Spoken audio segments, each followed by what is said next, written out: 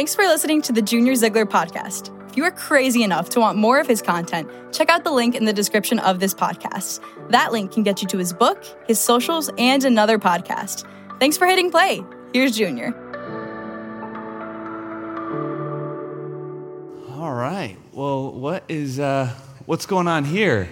You know, I heard that my preaching is getting dry. I've been getting emails. So it's like, you know what? We're gonna have a circus then. I'm gonna have a circus up here the whole time. You know, I got a juggler. I got some gymnasts, right? At least I have one gymnast. You really want to do a cartwheel, don't you? Is that all right? Can she do a cartwheel? Is that okay? All right. Okay. Go for it. Ready? One-handed. All right. Two. No, here's the thing. I brought my brother. This is my brother-in-law, Scott, and he's one of my best friends. And he's my kids consider him a professional juggler. He juggled in high school. Didn't know you could letter in juggling. And my brother-in-law lettered in juggling in high school. And so we love family get-togethers because we just have him juggle a lot of different stuff. But the reason I brought him up here is we've been in this Simplify series, just talking about life and all these different things that we go throughout life juggling, whether it be church, our spiritual life, marriage, kids, grandkids, jobs, all of that. We're juggling many different things. And just like right now, Scott is juggling tennis balls. If he were to drop one of those tennis balls, it would be totally fine. He can pick that back up later and continue to juggle. In fact, Scott, do you mind just dropping one of these balls? All right. Good job, Reese. Thank you very much. So Scott can go back and juggling that ball again just fine because he can drop that. But if we were to introduce a glass ball into the juggle, here we go. Now, Scott's juggling a couple things he can drop, but there's something that he really, really can't drop. This is just like you as you go throughout life. There are things that you can drop in life, drop the ball on. Hobby, you just can't go golfing for a season, but you can pick that back up later without missing a beat and get back right into golfing. But there are things that you're juggling in life right now, like a marriage, kids, that if you were to drop, you can't pick that back up. In fact, Scott, you mind dropping the glass ball for us? All right. So I love I didn't know it was going to break. We can't pick that back up now. There's no way we can pick that back up and continue to juggle. It is broken. It is done. It's just like many of the things in our life that we're juggling. You drop the ball on that, there's no picking it back up. Can you give it up for my circus? Thank you, guys. Thank you very much. Life is a juggle. And that's not a bad thing. Like, we're supposed to take on challenges. We're supposed to juggle a lot. We must work jobs, and we must have fun marriages, and we must go to church, and we must volunteer, and we should make babies, and we should work out, and we should have a hobby, and we should enjoy grandkids. However, and this is the story of many, if not all of us in here right now, our lives become chaotic when we drop the wrong ball in life. In fact, if you feel like your life is just a little bit chaotic right now, this is something to consider. It might not be that you're doing too much, because you hear that all the time. I'm just doing too much. It might just be that you're dropping the wrong ball.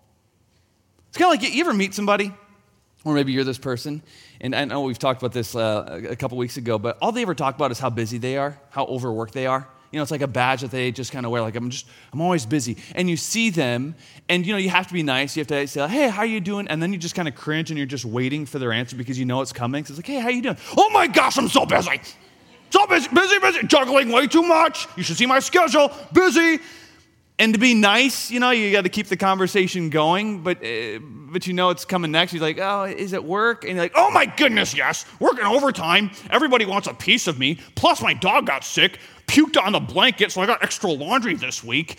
So they go and they explain their life, and you don't say it because it would be rude, but as they're talking, you're thinking like, I don't know, it doesn't sound too bad. Why is that? Well, part of it is our society confuses busyness with importance. It's almost like the busier you are, the more important you are. And also, if we don't know what to talk about, we just talk about how busy we are. But the other part of that is you can be underworked. You can be doing very little, but if you're dropping the wrong ball, your life will feel chaotic, stressed, frustrated, and overworked.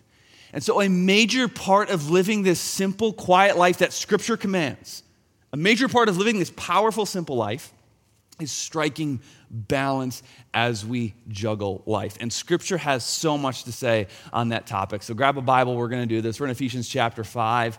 Ephesians chapter 5. It's page 978 in the Bibles in the chairs. I know a lot of people use those Bibles, otherwise phone tablets. Those are great too. But Ephesians chapter 5. We're just going to take 2 verses today. It's one of my favorite things to do is take a short section of Scripture and then just really unpack almost word by word, but phrase by phrase in this text. Let me pray, and then we'll just jump right into it. God, we do thank you for your word. We thank you for the pages that we hold in our hands right now. And may you remind us of the weight of these pages. These are words from God Almighty.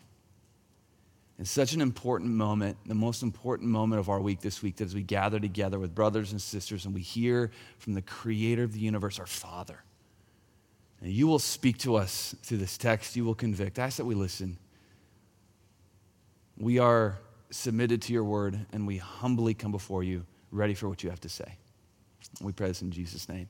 Amen.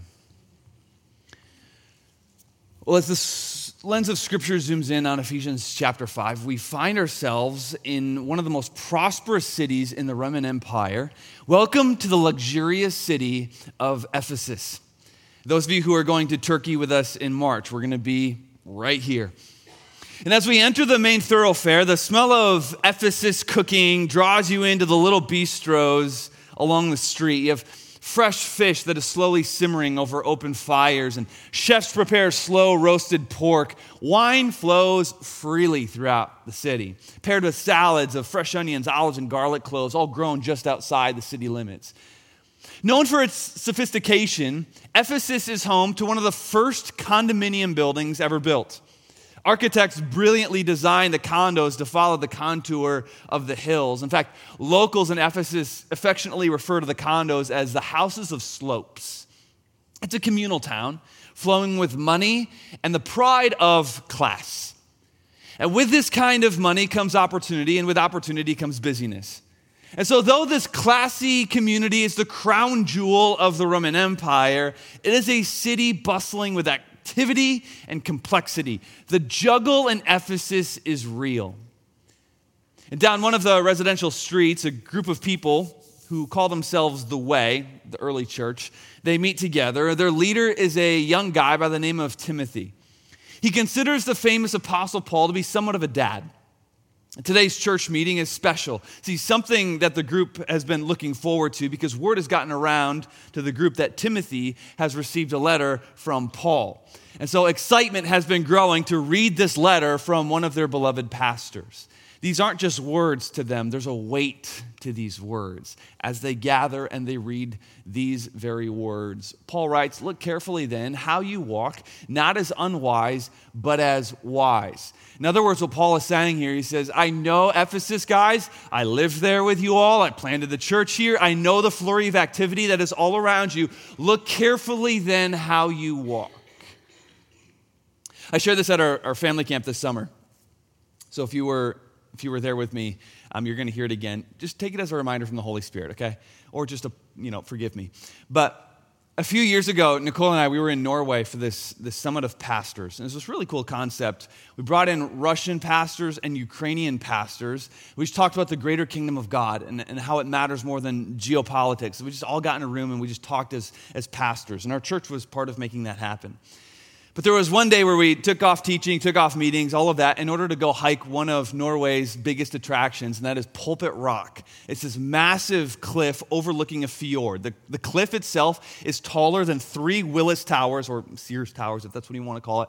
3 Willis Towers stacked on top of each other. Just an insane drop-off.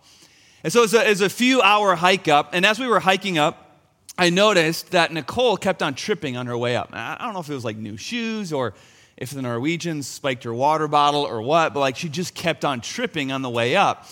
Finally, we reached the top of the cliff, and I noticed that Nicole wasn't tripping anymore. She was walking very carefully, because one little trip and you're falling 7,000 feet to your death. Some of us, maybe me, crawled to the edge, just so extremely careful with every movement because you have to. And my goodness, Nicole, she gets to the edge, she starts hanging off the ledge. Now, I dangled my feet, but I got dizzy. It's just way too high. Nicole's hanging her head, taking selfies off the ledge. I was getting angry with her. Be careful. One wrong move, I'm a single man. And I'm never dating again. Imagine me on a first date. It'd be horrible. I'd be that lonely, weird man. So be careful. You know what it's like, right? You get up high in a ladder, or maybe you're doing some work up on the roof or some sort of ledge, and you're very thoughtful with every little movement because there's no room for error.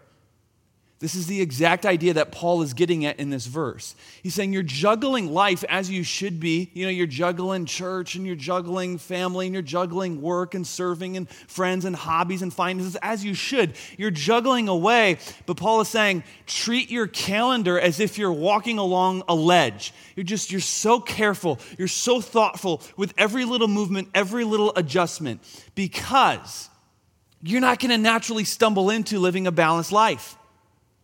You're not going to naturally just walk into this simplified, intentional life. You're not going to do that naturally. You will not wake up one day and think, wow, I'm juggling a healthy family, a really fun marriage, a great career, a fun hobby, deep friendships, finances are great. I didn't even try.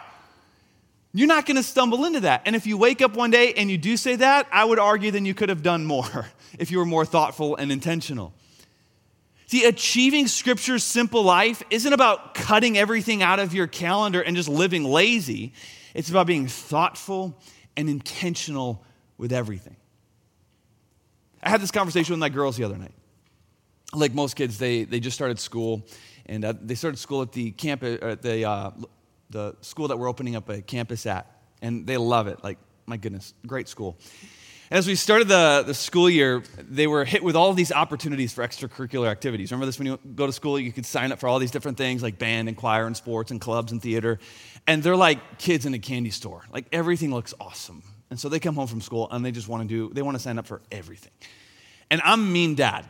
So sit them down, we're at the dinner table. I said, girls, if we even take 3 of those things, not only will you be overly busy, you will be mediocre at best at all 3 things. Because remember, we have Awana, we have church, we're certainly not dropping those.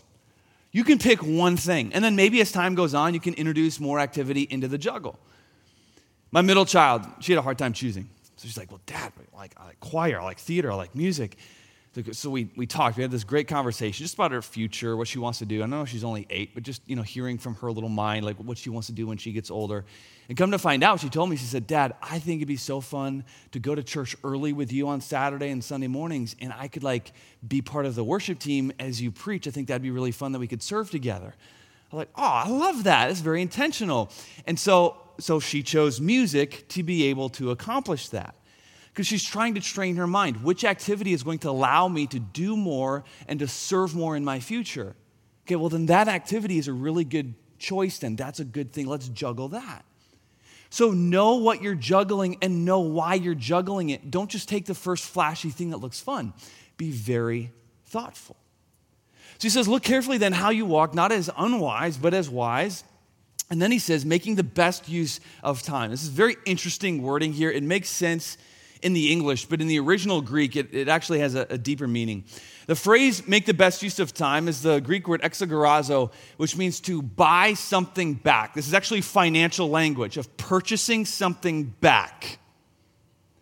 It reminds me of my youngest on her first day of school, which is a few weeks ago. So the one who did the cartwheel up here, Reese, went to school. Her teacher's name, Mrs. Lott, is like the sweetest, colorful grandma. She's very kind and very strict. I might love her. She's perfect for Reese. But on Reese's first day, I give the kids a ride home. And so I asked, how's the day? And Reese started talking. She said, it was great, Dad. And she told me that Mrs. Lott helped her unpack her backpack before school. And as Mrs. Lott is helping her unpack the backpack, she found a magnet in Reese's backpack, and she thought it was for her.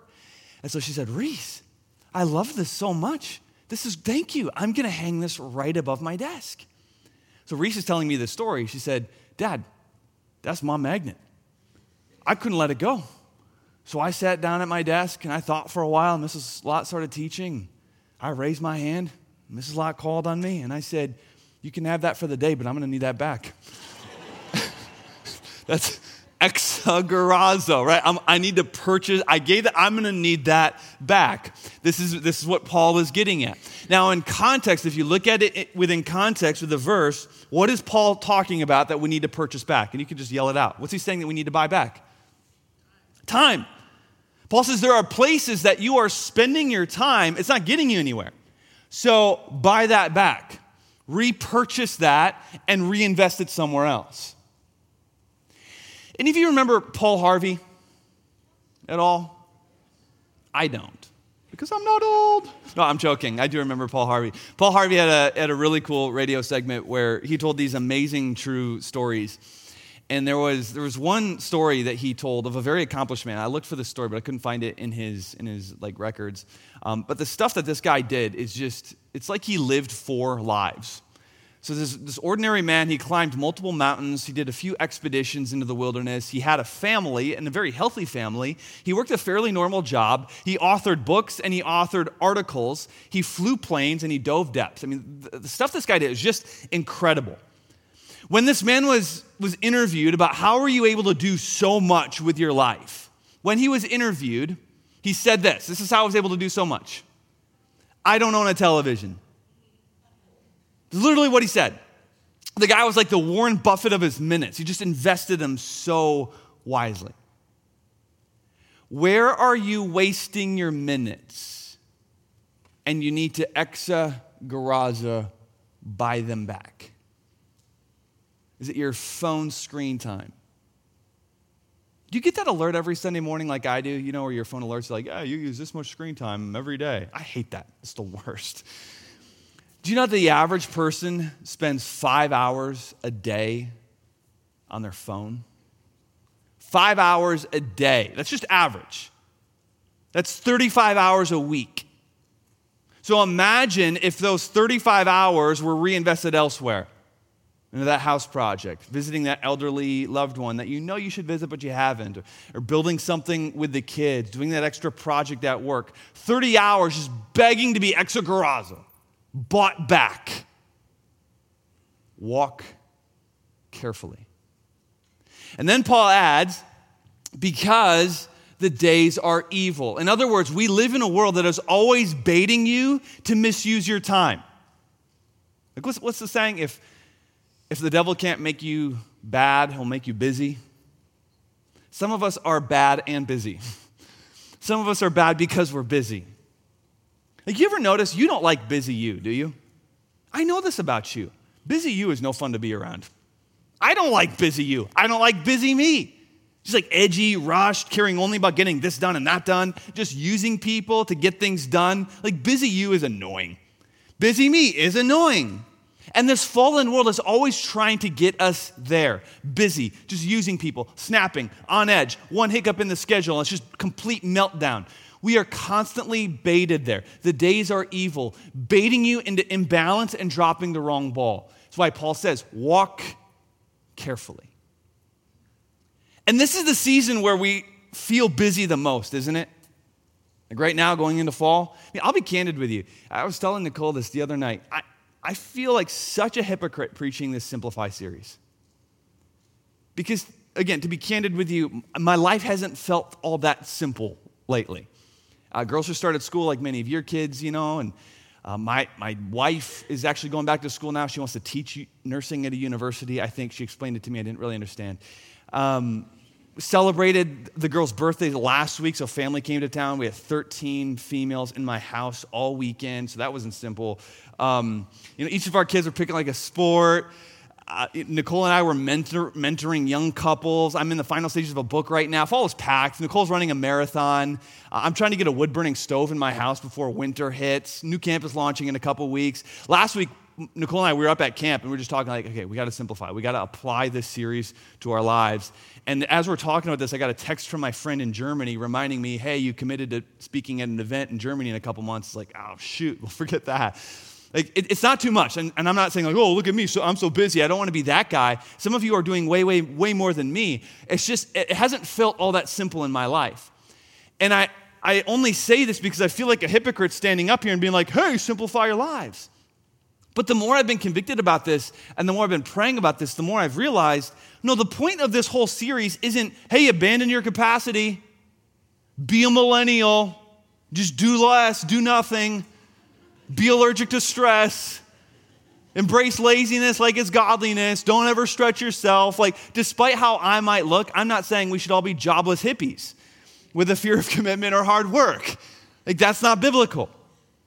Biblical simplicity is juggling the right things, though sometimes many, juggling the right things. And when you need to drop a ball, or sometimes that happens, it needs to be the right ball.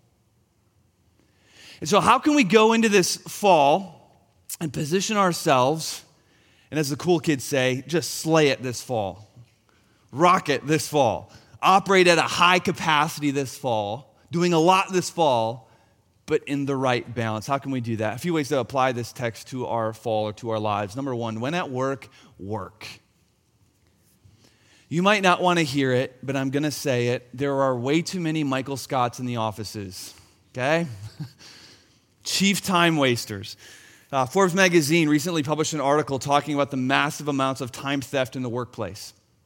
Doom scrolling at your desk, watching YouTube, long water cooler convos, extended lunches, vape breaks. And the problem is we end up paying for those minutes later on, which makes us drop the wrong ball later on. Here's how this works. It's very easy to head into work and just waste some time here or there. Shoot the breeze, long lunch, 5 o'clock rolls around, and we still got work on our desk. And so then we bring it home. It's like, sorry, babe, just really slammed at the office. Are we, though? Like, I bet you could exogorazo some of those minutes back at work. If we'd buy some of that time back earlier in the day, we'd be able to head home with a better balance, ready for what God has for us next, a precious family. Now, to keep with the office illustration, I'm not saying, be Dwight Schrute and have a Camelback backpack at your desk, sipping your water through a tube, holding back sneezes so you don't waste time. Like, periodic breaks from the screen, a good walk is healthy and good. It brings more productivity. Having fun in the office creates a really good culture. And my goodness, I built a hammock room in the basement of our church a few years ago. It was awesome. And then we hired more staff, and then they needed the office, and I've been wanting to fire people ever since. No, I'm joking. But have fun. But there's this line. There's this line that we must have on our radar. At some point, I'm going to pay for these minutes later on. So I have to walk carefully. I bet that there is room to apply Paul's words at your work.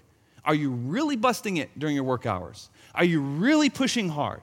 Because when we don't, the workload and the family load then begin to bleed together later on. And then the wrong ball gets dropped, and we remove that healthy boundary between work and family. We don't often think about it this way, but our time wasted at work is often paid for by those that we love the most. Which is why have a clear boundary between work and family. One of the biggest contributors to a complicated and balanced life, and it can often lead to divorce today as well, is when we blur the boundary between work and family. And we all know what it's like. Right? I'm at home, but I'm not really at home because I got work and my mind's on work. And then it kind of spirals because now I'm dropping the ball at home. So then when I go to work, I kind of feel guilty as I'm at work because not all is well at home. I dropped the ball at home. So now I can't really work at work as well because home isn't good. And everything becomes the spiral. It's all blurred. Reset the approach. There needs to be a clear boundary. This is how you walk carefully.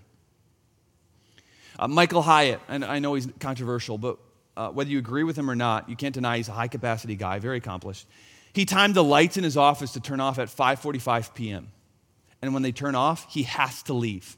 He could be in a meeting. He could be in the middle of an article. He could be in the middle of recording a video. Lights are off. Work is done. He must go to his other job, a more precious job, and that is being a dad. It's what we talked about last week with Sabbath. There must be this clear finish line that you run toward. And then you change hats and you juggle something far more precious, family. Don't believe the lie that you need to put in more hours than what is healthy. Harvard Business Review argues that someone who works 45 to 50 hours a week can accomplish just as much and usually more than someone who works 60 to 65 hours a week. You read that, you're like, how? That doesn't make any sense. Well, at some point, productivity, it just drops significantly. Your brain downshifts. You're not utilizing all those minutes as well because you feel like you have a lot more, and your creativity crashes. Therefore, someone who's very intentional with their time during the day and squeezing out every minute, then leaves and comes back with fresh eyes, they can get way more done. Before Harvard Business Review, though, there was Paul. Paul had it first. He says, buy that back. Buy it back. And this is how you do it. Proverbs 24:27 says, prepare your work outside, get everything ready for yourself in the field. Then after that, clear boundary, build your home. Writers saying, work at work, do good work hard, be a monster in productivity, bust it. Then after that, clear boundary, you go home. And when you're at home, you're not done, because when you're at home, invest. When at home, invest. Your best investment is not in the stock market. Like me losing my COVID handout in Bitcoin. Not a great investment. Your best investment is not a business venture. Your best investment isn't your job that someday somebody else will have. Your best investment is your home, because you lead from your home. You live from your home. Few ways to invest in your home. Number one, be creative. Be creative with your family and how you enjoy each other. Less lazy family time. Don't just Netflix and sit. Do things together. Make those minutes count together. Quality time. For me, I hate board games. You're not going to get me to play a board game. I hate them. But maybe your family's into board games. Do that. My family loves geocaching. Do you know that the forest preserves all around us, there are these treasure boxes that are hidden in the woods? And you can download this app on your phone, and you and your family can go get these coordinates, and your phone leads you to the treasure box. My family found 60 last year. It's like a little treasure hunt out in the woods. We just loved it. The kids love it. Maybe that's not your thing. That's fine. But go to museums. There's some great free museums. University of Chicago, I took my kids down there a couple of years ago to their museum, and it's amazing. They have a wall in there that I really do believe that Daniel would have seen when he went into Nebuchadnezzar's palace. You can just go there for free, take the kids. One of my favorite family memories growing up was when my whole family went and took snowboarding lessons. Do that. Cook dinner together. Don't just come home, sit on your butt, and run out the game clock. Go win the game at home after work. We call that quality time. Heaven forbid your office get more creativity than your roof. Heaven forbid you give your clients or your employees or your boss more passion than you give your kids and your spouse. Some of us are known to be far more fun at work, and then we go home and we're not fun at all. That's not investing right. Another way to invest is remember the marriage. Remember the marriage. For those of you in here who have yet to be married or are divorced, I don't want to leave you out. At the same time, I think you would agree that this really does matter and this needs discussion. And this is good for you to know for the future and also to help other people. But marriage is the foundation of the home. Your home culture will not exceed your marriage culture. If your marriage is a drag, your home will be worse no matter how much you try to fake it like you have a great marriage. If the marriage is fun, the home is going to be fun. Nicole and I, we talk about this. We know if we want our girls to be fun and adventurous and have confidence and have the zest for life, they need to see mom and dad doing that with each other.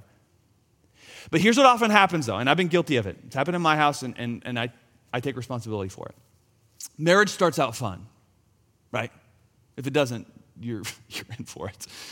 But marriage starts out fun. And it's exciting, it's sexy, it's adventurous, it's like date night and road trips and romantic evenings. But from one of those romantic evenings comes this crying, romance-sucking monster called a child.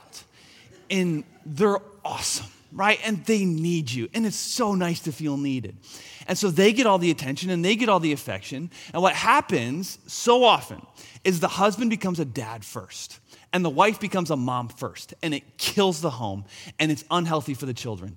Husbands, your first responsibility is husband, then father. Make the marriage great. Wives, your first responsibility is wife, not mom. That comes later. More than your kids, your husband needs to feel like you're still his girl. I talk to a lot of guys around fires, and I'm not saying they're not to blame for any of this, but one of the most common things I hear from guys we sit around fires is I just kind of feel like when we had kids, I lost my girl. I had my girl, we had a lot of fun, and now it's just I kind of lost my girl. Marriage is extremely foundational for balance. a child-centered home is never balanced. A child-centered home is never balanced. You can tell a child-centered home because it's overprotective, more chaotic, and the marriage is a drag, and it is toxic. No. We bring kids into our home, into our culture, into our vision. Yeah, we play to their strengths, but they run at our pace, and they learn our culture. It's what's best for them and you. And so, guys, date your wives. Don't give up. Work harder at dating her after getting married. Take her out. Get a sitter. Give her a reason to change out of yoga pants and into a dress once in a while. And ladies, remind your husband that you're still his girl. I went, a couple of years ago, I went like camping with a couple families, actually, some friends and then their parents, and then Nicole and I and our kids and my parents. So we all went like camping for the day. And we were up on this river, and as we were sitting around the fire, my wife had said to me, "Hey, babe, you want to go kayaking? Let's leave the kids. Let's ditch the kids. Let's go kayaking." I was like, "Absolutely, let's go." So I said to the other couples about our age, I said, "Hey, you guys want to go kayaking with us?" And the husband said, "Absolutely, let's ditch the kids." And the wife said, "I feel like I should just be with the kids." Like, all right, whatever. So we all went kayaking, the three of us. And as we're going down the river, the husband had said to me, he had said, "Man, we used to kayak all the time when we were dating, and then she became a mom, and she just doesn't want to do this kind of stuff with me anymore." Like, that really sucks, bro. And that happens so often. It's not just women, it's men too. And so ladies, grab his hand, sit closer to him. Listen to country music.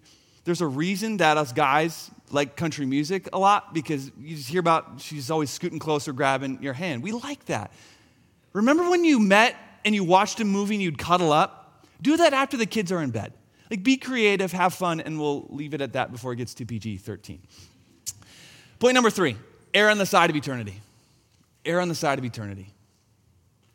You really want to balance well, and this is the key. This is the key. Err on the side of eternity. Next week, you will face a decision. Are you going to miss a kid's game, or are you going to let down a client? Are you going to miss a date night, or are you going to miss out on a hobby? Which ball are you going to drop? Err on the side of eternity. The scoreboard should always read that the home is winning.